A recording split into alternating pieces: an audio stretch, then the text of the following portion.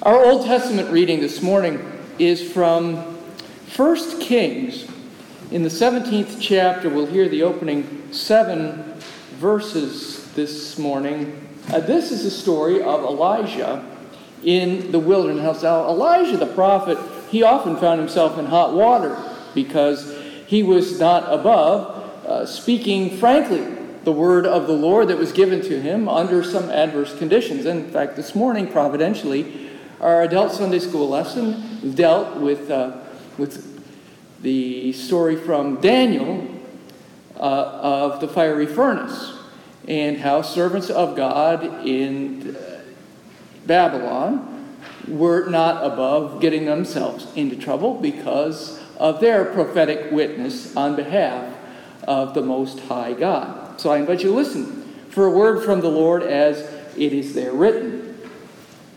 And Elijah the Tishbite of the inhabitants of Gilead said to Ahab, who was king over the land, "As the Lord God of Israel lives, before whom I stand, there shall not be dew nor rain these years, except at my word." Then the word of the Lord came to him, saying, "Flee, get away from here, turn eastward, and hide by the brook Cherith, which flows into the Jordan. And it will be that you shall drink from the brook, and I have commanded the ravens to feed you there."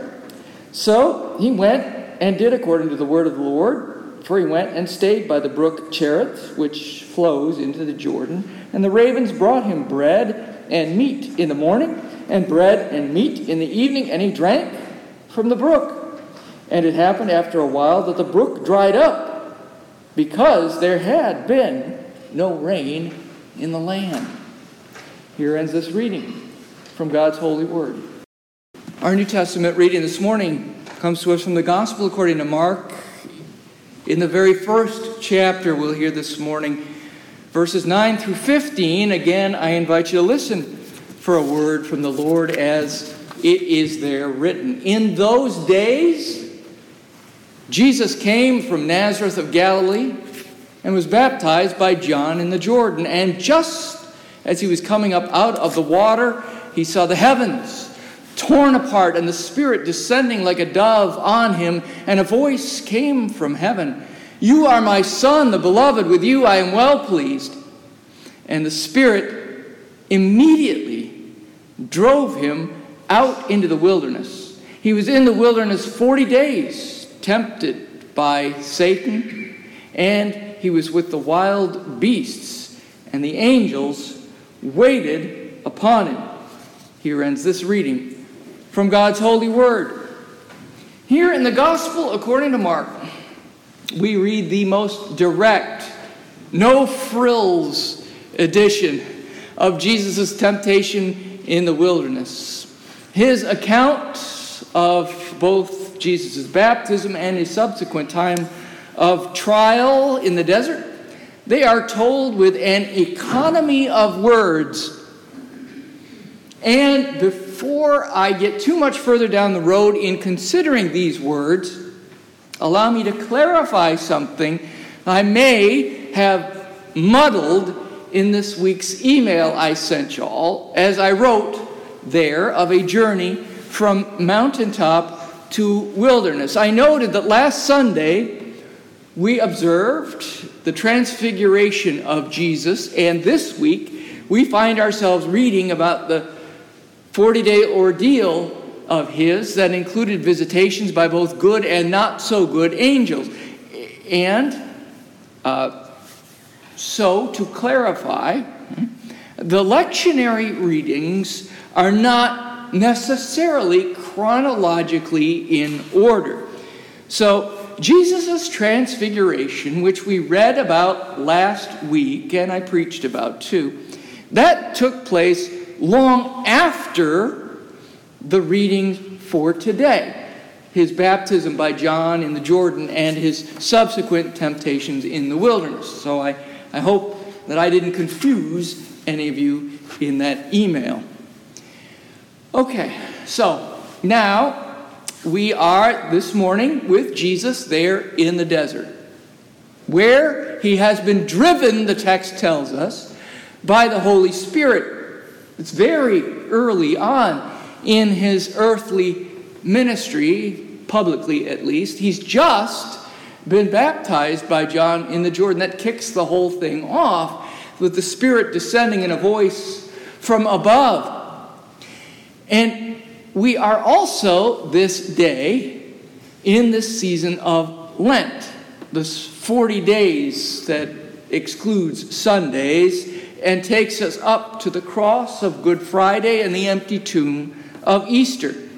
But those events, too, come years after Jesus is baptized and confronted by Satan. They are at the end of his earthly ministry, so we're compressing 3+ years into 40 days of Lent.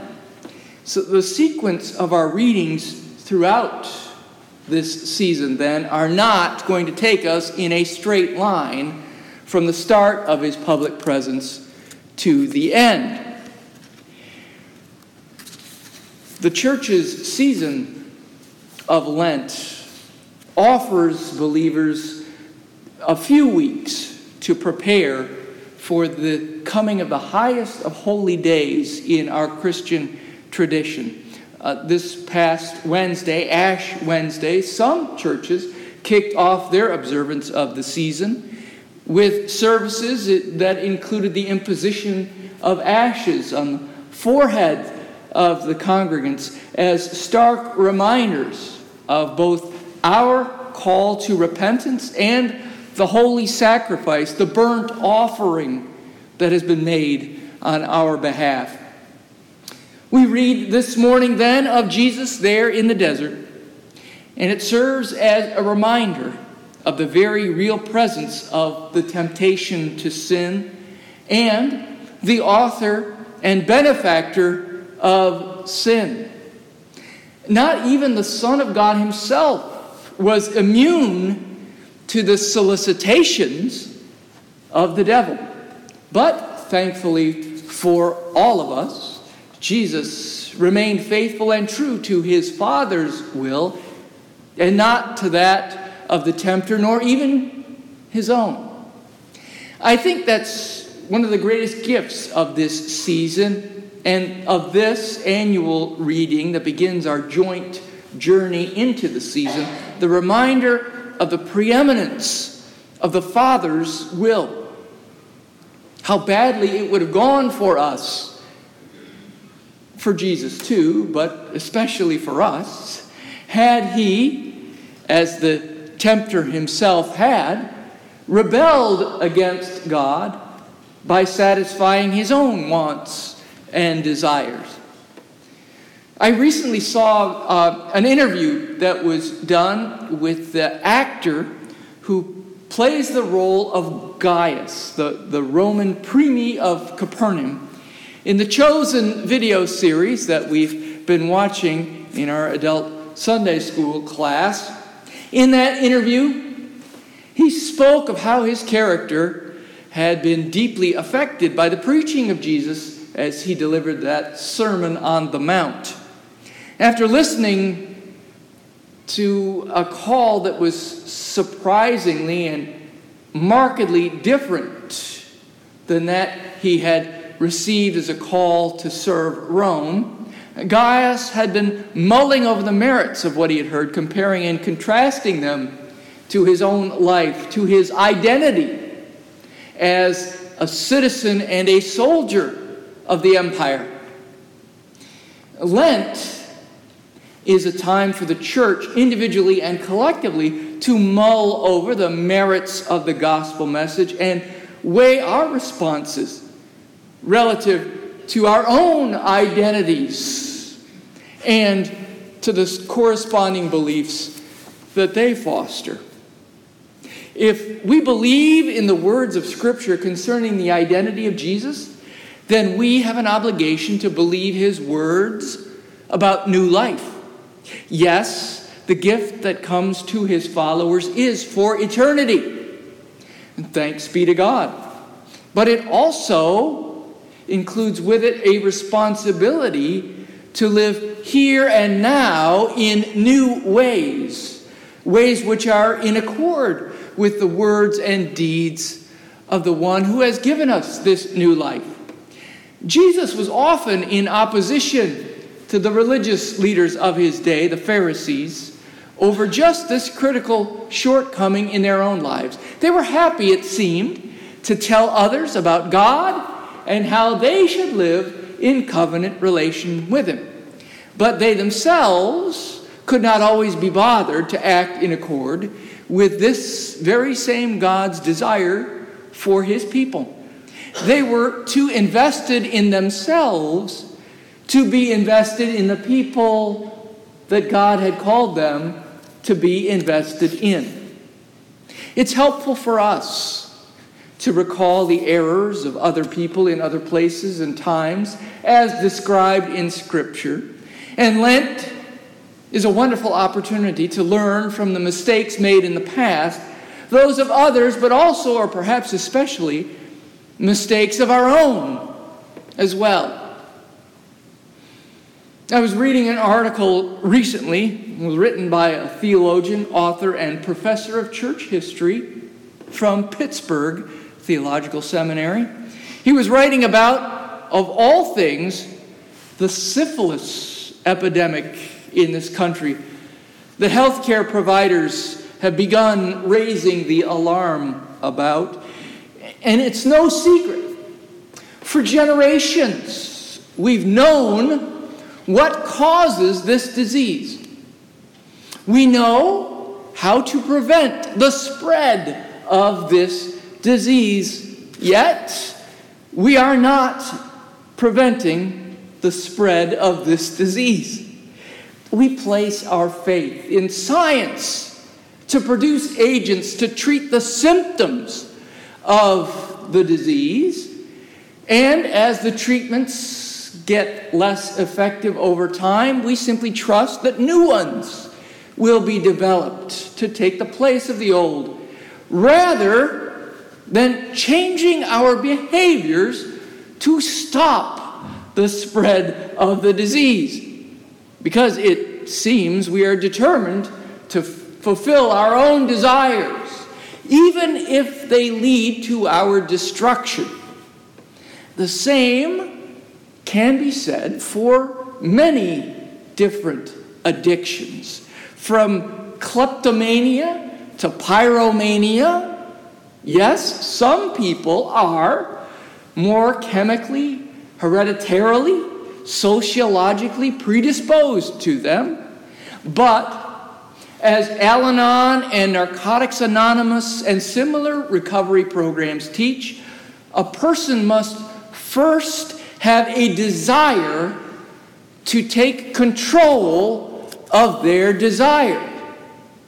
Since the very early church, this has been a topic of debate. Why do Christians need any such desire, any motivation to act any differently than the world? If, after all, we have the grace of God through the blood of Jesus to cover all our sins and erase our transgressions. In fact, some have thought it might even stand to reason that the more we act out, the more we sin, then the more his mercy and grace will be poured out upon us in abundance, and it would tip the scales in our favor. The Apostle Paul convincingly counters that argument, writing to the church in Rome, "What then are we to say? Should we continue in sin in order that grace may abound? By no means," he says. "How can we who died to sin go on living in it?" It is quite true that changing our ways and living in a different manner could never earn us a spot in the kingdom. It should be, however, a mark of the grateful, redeemed Christian whose life is lived as a thank offering for having been made anew, free from the wages of sin. Finally, this morning, I'd like to lift up for you out of this morning's briefed gospel account of Jesus' ordeal in the wilderness what I believe to be a very important detail that we are not to overlook, and that is the author takes pains to tell us in that economy of words that Jesus was cared for in his time of need. And our Old Testament reading about one of the prophet Elijah's times of trouble includes a similar response by God to the need of his servant, the ravens providing him bread and meat every morning and every evening as he was in need of sustenance while in hiding from the wrath of Ahab, having delivered the word of God to the king.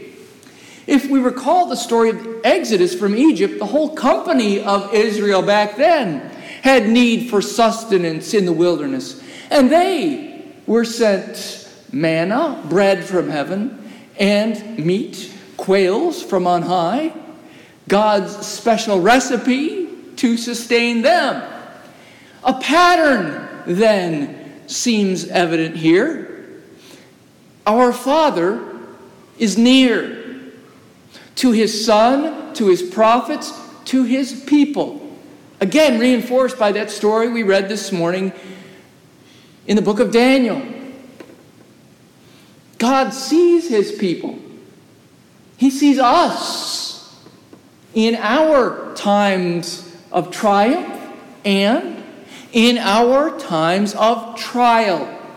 And I know for a fact that some of you this very day are up against it. Having been here for now 11 and a half years, some of you are opening up a bit more about your struggles and trials when I ask. Last week, 3 folks even came to me unprompted and asked me to keep them in prayer for various circumstances.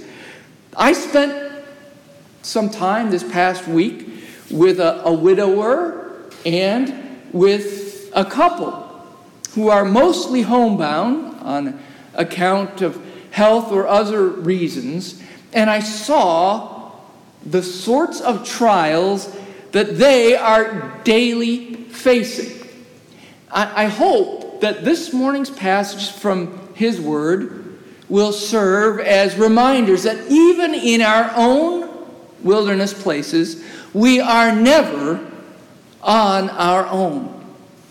We are strengthened in our time of trial, like that 4th presence in the furnace. We are strengthened in our moments of temptation. We are called to live differently, living our joy and our thankfulness for what Jesus has done, and we are equipped to do so. We are invited to imitate Jesus, to honor him for who he is as Lord of all, and we are enabled to do so through his holy power. Any resistance to the whispers of the tempter, any ability to deny self, any refusal to act on a sinful impulse, any holding on to hope in a desperate situation, such victories are only won through and with God's grace. Yes, we must have the desire, but it is God who supplies us the strength, refreshing us just when, where, and how we need it for the living of these days in accord with his revealed will. So as we continue our journey through this holy season of Lent, may we do so reassured once again that God himself is walking with us. The Good Shepherd leads us onward. He knows the way. It is the way to the cross, but it is also the way to the empty tomb. He is the one who has been in the wilderness. He is the one who has been with Moses, with Elijah, with the angels and the beasts. As we in this world, hear the voice of the tempter coming to us in many forms and many guises. For those with ears and a genuine desire to hear, the voice of God speaks the more louder, full of grace and truth, reminding each of us, in the words of the Heidelberg Catechism, that I am not my own, but belong, body and soul, in life and in death, to my faithful Savior, Jesus Christ. My brothers and sisters, we are no longer living in the world. We are not to be of the world, though we are citizens therein. We are no longer to live as old creations, for we are made again anew as new creations through and in Christ. We are no longer bound by oaths of allegiance to this world, nor its princes, nor its fears, nor even to ourselves. And for that, we may truly say, thanks be to God, and amen.